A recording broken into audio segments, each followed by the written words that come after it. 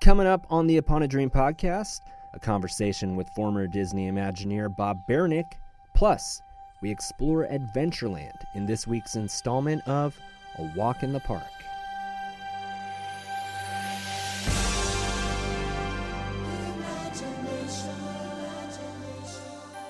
Your attention, please.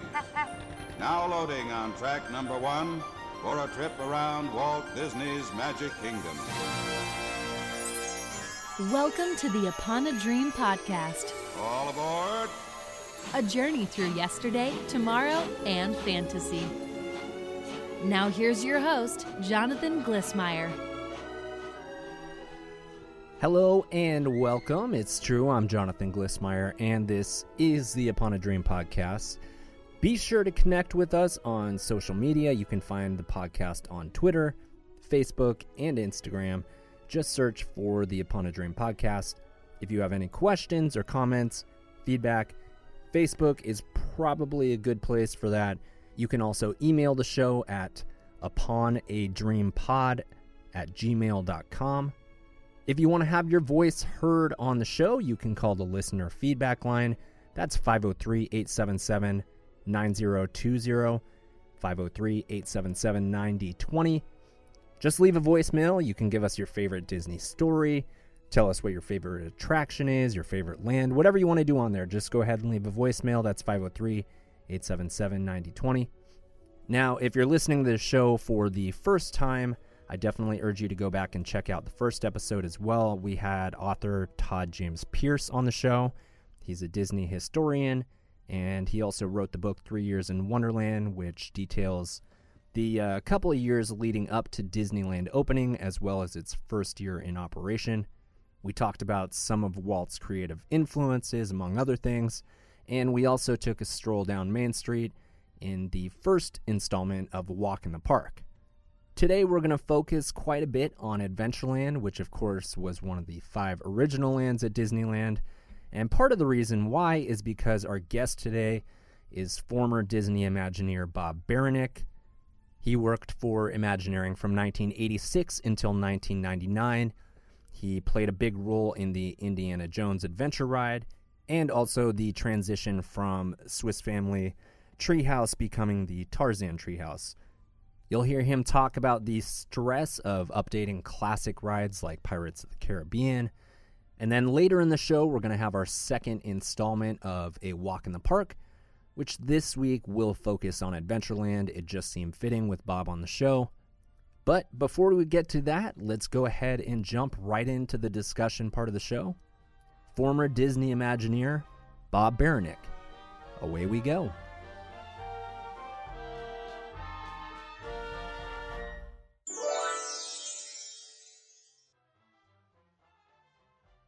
Bob Berenick worked for Disney Imagineering from 1986 until 1999.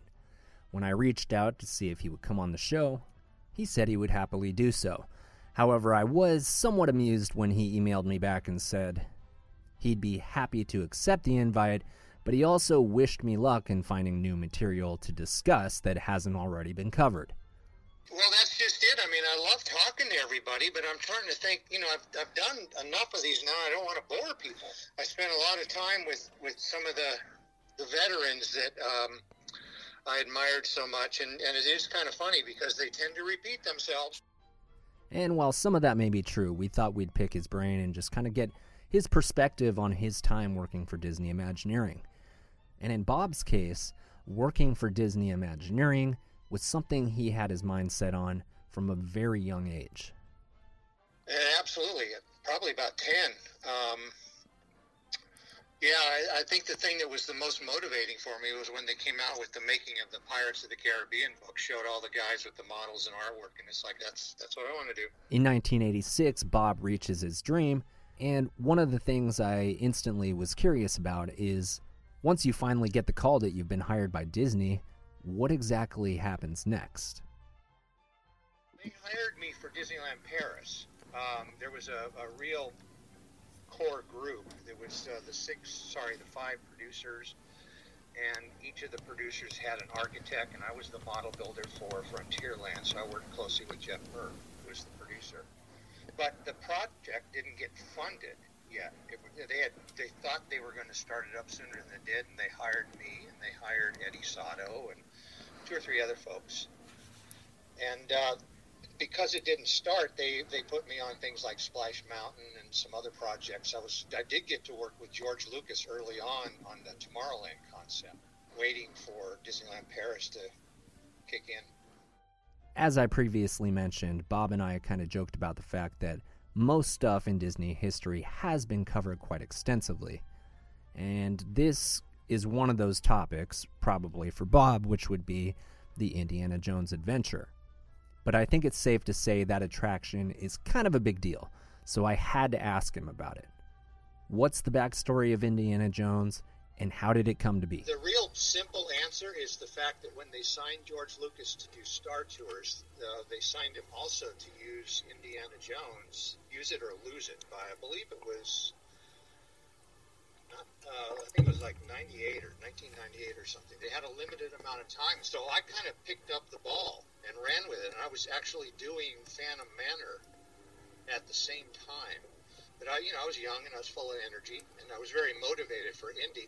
And George Lucas was very interested in doing the mine car ride. Well, Disney had sunk a lot of money into developing the motion simulator attraction, which is the one they built. And so I'm sure everybody's heard about the Indiana Jones and the Lost Expedition, which was the big attraction that had the Jungle Cruise and the train and the mine car and all that. That was my project, and I had a team of 40 to 50 people working on it for a couple of years. And it really came down to money. And the strategic planning group, who was the corporate group that decided which projects got green-lit, they had initially told us we had $135 million, and then they changed their mind on it. And they were probably right about their initial estimate or their second estimate of, I think it was $95 million. So that eliminated all the other attractions and the whole Adventureland part. And they just focused on the simulator motion-based ride. As Bob was talking about an alternate version for the Indiana Jones adventure, I couldn't help but think, how does that play out when there's multiple ideas on the table? Is it strictly just a budget decision? Often, but I think the other factor was the fact that the mine car ride was a very low capacity. It's the same as the ride that's in Paris in Adventureland. And the park operations folks were really concerned about that because, they have very high requirements for capacity. And it was only a third of what the Jeep ride is. So we had spent a lot of time developing a sequential attraction, which was really kind of fun because it involved getting lost in the temple in a labyrinth. And the real point of that whole experience was to thin the crowd out it was a sequential attraction where you were going to ride the Jeep and you were going to go through the temple in a walkthrough experience, kind of like a maze. And about a third of them would have been trapped, quote unquote, and they would have had to ride the mine car out as the escape. Well, it was expensive, and what I was really happy to see was that the Rise of the Resistance attraction that's in Galaxy's Edge is kind of the same experience. It's a linear thing that really it's like living in a movie, and that's the one thing about Disney that's so wonderful is that good ideas never die. They always get kind of. So what about the workload of working for Disney Imagineering? How fluid is it? Or in other words, when Indiana Jones is finished, for example, I'm assuming they don't just give you a pat on the back and say, great job, now everybody can go home. Well, typically they don't, but it has happened that way. I mean, probably the biggest example of that was when Epcot was originally opened in '82. They had 3,000 or 4,000 people that just didn't have anything to do, so they had to let them go. But back when I was there, it was more individual camps, and so we were always. I was very much involved in concept stuff. I was trying to create new attractions and ideas and things that weren't even on the boards. Now I understand that it's probably more of a mandate from management down as to who works on what and what kind of project, what kind of funding and so forth. So it's I don't want to say it's corporate, but it's, there aren't the unsolicited ideas floating around like there used to be. Mm-hmm. My understanding. And I think what they do is they generally have teams that are certain styles, and they will assign them from one to the next to the next. They do kind of repeat themselves right now. So you're like there's Mickey's Runaway Railway. There's going to be a second version of that. So those teams kind of stay together. To take that a step further, I know that Bob had worked on several updates for big attractions at Disneyland. How often are projects like that actually in consideration? A lot of fans have long felt that Tomorrowland needs a little bit of a reimagination, or at least a facelift. So is there always a backlog of these things in consideration? Or is there always kind of a here and now focus on particular projects that are priorities? They have a very good library of old ideas that are good ideas that need to be used somewhere, sometime. But depending on the creative executives in charge of each property, they have their own desires, and our particular group, we were spending a lot of time coming up with all kinds of ideas about both Tomorrowland and Frontierland, and areas that we thought needed a lot of work. This was before Disneyland California Adventure was built. We were pushing things, and it was very different back then. I was always trying to push ideas, and it was depending on Michael Eisner's feelings about what he wanted, or what would excite them. That's the kind of things that they would green light, and we had a lot of success. I mean, I feel like there's a lot of things that were built that probably wouldn't have been built had we not tried. And, I've got quite a few that didn't get built, too, that I think possibly will someday. Working with such a creative group like the Imagineers, there has to be plenty of ideas and projects that never get made for one reason or another. I asked Bob if he would be willing to share some of those from his time at Disney. Well, I don't know that it's a problem. I mean, I think I've seen a lot of those things floating around out there that I don't know that people have put two and two together, but one of them that we chased was when they were taking out the bears and putting in Winnie the Pooh. We had an idea called Critter Country 500, which I had hired Chris Merritt to do a poster art, which I think you can find online, and another great designer that I've worked with a lot was Kirk Hansen, and so he helped with the character development of that attraction. And it was kind of a soapbox derby meets the Country Bear Jamboree. It was a lot of fun.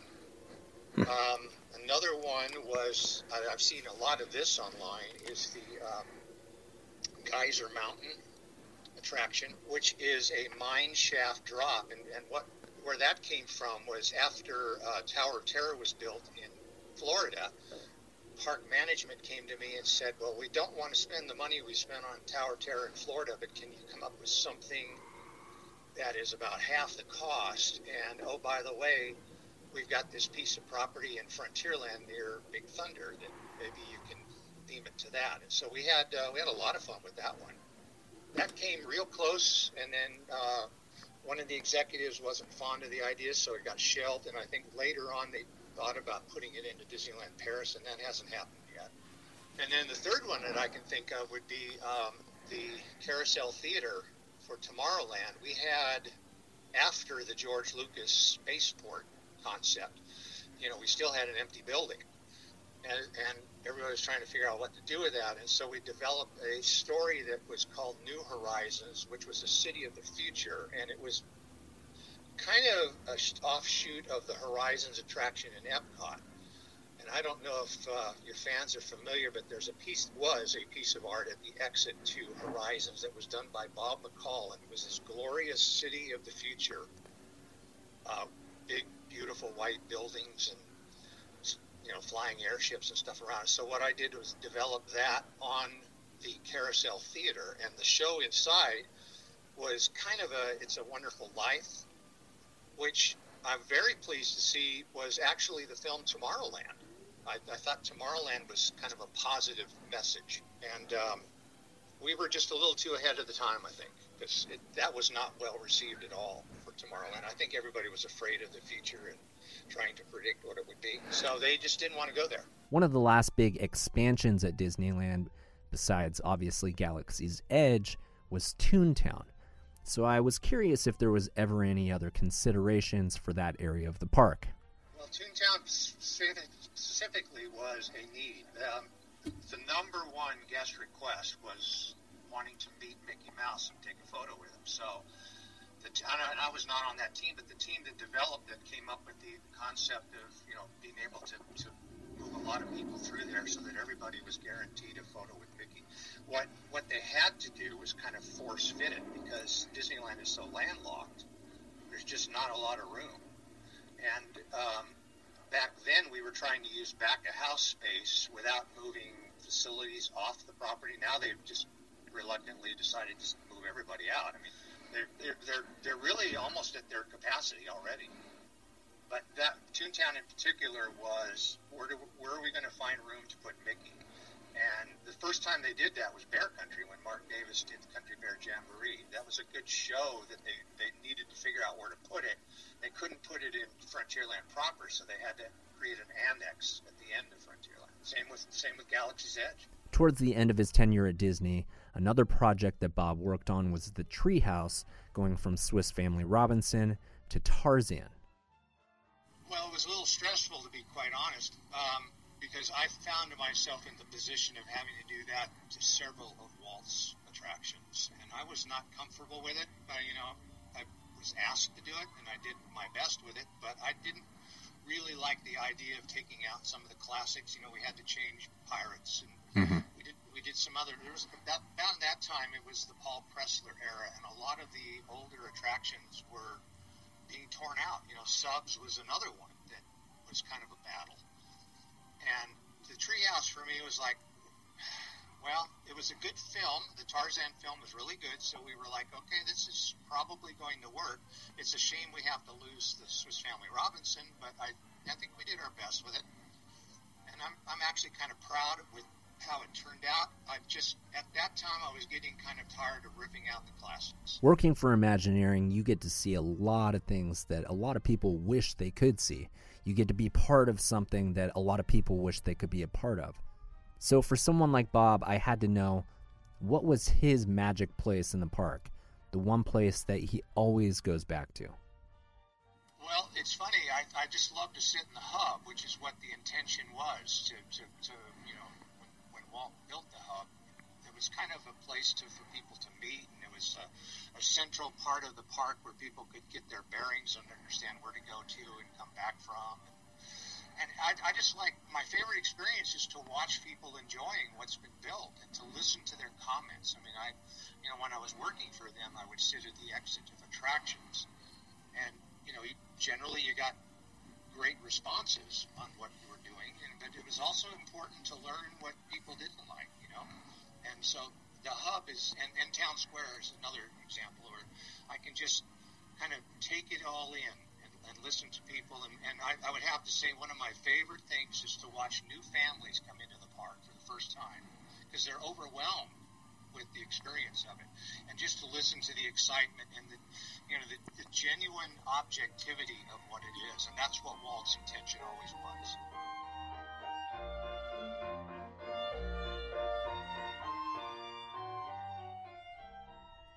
If you want to learn more about Bob, you can check out his website, bobbaranek.com. There you can find his portfolio and learn about all the interesting things that he's been a part of, especially if you want to see some of the stuff he did during his tenure at Disney.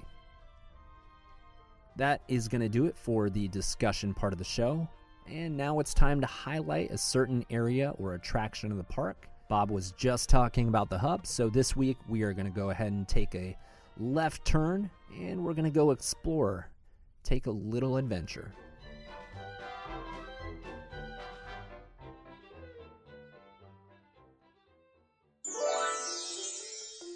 It's time to take an in-depth look It's time for a walk in the park. Former Imagineer Bob Baranick said his favorite area of Disneyland was the hub. The hub gives a unique perspective of everything happening around you.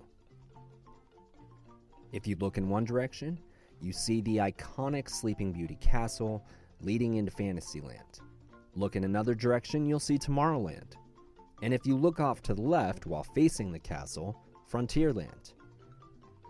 Out of the 5 original lands in Disneyland, the only entrance you won't see is Adventureland. As Disney often does, for authenticity, it's a little more hidden and off the beaten path. Once you enter Adventureland, the paths are narrow and lined with trees, giving the impression that you've ventured off into some exotic place. Adventureland, of course, is one of the 5 original lands at Disneyland. When it opened in 1955, there was just one attraction, the Jungle Cruise. However, the Jungle Cruise was considered one of Disneyland's most important attractions during the first several years of operation. At the time, the Adventureland River was over 1,640 feet long. It was part of a 22 million gallon continuously flowing waterway system, and the river itself averaged 30 feet wide and 5 feet deep.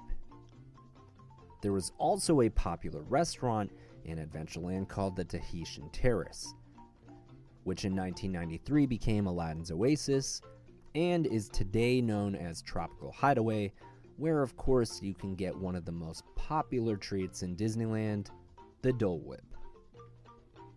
In the early 1960s, Adventureland started to undergo significant changes. On December 19, 1962, Adventureland opened its second attraction, the Swiss Family Robinson Treehouse, based on the 1961 movie. Then in June 1963, Disneyland opened its first audio animatronic attraction, Walt Disney's Enchanted Tiki Room. The fourth and final attraction in Adventureland would come much later in 1994 when construction began on the Indiana Jones ride. This was a huge undertaking that required many changes, including building a boathouse that would serve as the new queue for the Jungle Cruise, and even simplifying a section of the river on the attraction just beyond the Amazon rainforest. Due to some slight changes, the Jungle Cruise was shortened just by about 30 seconds. Well worth it though for what is today known as one of the best thrill rides in any Disney theme park. The Indiana Jones Adventure transports guests using an enhanced motion system with over 160,000 possible combinations. Adventureland is the only land in Disneyland where the walkway after the entrance actually gets more narrow.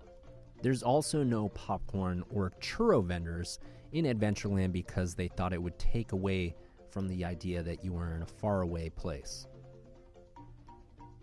Some people may be familiar with the story of the Dominguez family who sold the Disneys some of the land in which Disneyland was eventually built on. They had one condition. It was that Walt would take care of a tree that was on their property. The Dominguez family tree was moved into Adventureland, and Walt kept his promise to watch over the tree. The tree's over 100 years old, and it's one of the oldest things in Disneyland.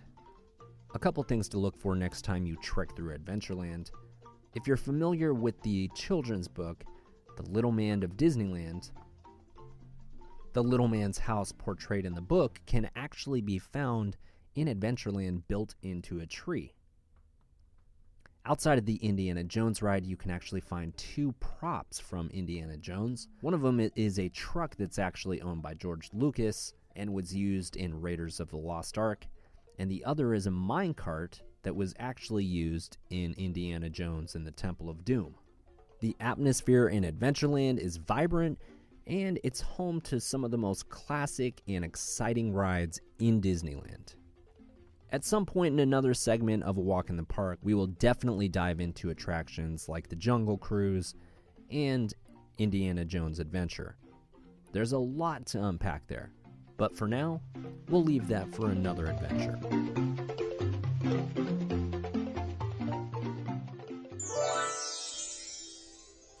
Well, that's going to do it for this week's episode of the Upon a Dream podcast. Again, find us on social media, Twitter, Facebook, Instagram. Just search for the Upon a Dream podcast. You can email the show uponadreampod@gmail.com. Coming up on the next episode of the show, we are also going to have another former Disney Imagineer. He has a pretty interesting story as he started out on the animation side of Disney and then actually transitioned over to Imagineering. He was at Disney for several decades and ended up as the creative senior vice president of Imagineering. It's Joe Lanzancero. So I hope you'll look forward to that just as much as I do. Again, I thank you for taking the time to listen to the podcast. And until next time, I'm Jonathan Glissmeyer. This is the Upon a Dream podcast.